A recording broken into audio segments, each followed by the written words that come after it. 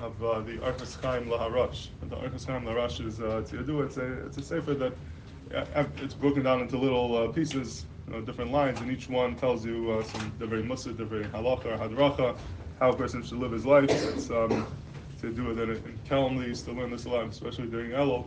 So he says that the Sefer Archas Chaim Laharash, it has within it the Yesodus of Torah, the Yesodus of Yiras Shamayim, and you should learn it every day. He actually says to learn 18 lines every day. There's like 18 different shtiklach, but whatever you have time for, it's something very chashuv and kedai to learn every day because it really is the guide for living a good life. But then he says something very fascinating. He says the Sefer is a great Sefer and everything is good, except for one thing that he writes in there, and it's one thing that he takes issue with, and that is the following. He writes over there, the Archas Chaim Laharash, that from the time that one starts davening, from Baruch She'amar until when he finishes davening, and including Chazar Sashatz and Begav Legav, a person should not speak klal. In other words, a person shouldn't talk during davening at all, from the beginning of davening till the end of davening.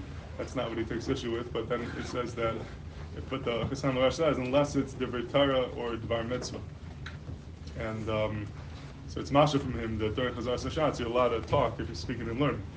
And that's the part that he doesn't like. And he says, "Hakol tov v'nachain," but to be mekel, to speak and learning during Chazar Sashatz, he says, "Chalila lahakol v'zeh chalila," to be mekel. But Shulchan Aruch says you can't do this, and that he's chaylik on very much. That avadi can't speak and learning, even in learning during Chazar Sashatz. So that's a nice of halacha. Avadi one can't speak and learning during Chazar Sashatz. But you see the Zahiris he had over here that after he Mamish recommends a sefer and he says it's very important, but this issue, to be mekel, to talk during Chazar Sashatz, even in learning, he had to point out that is something that you should not do.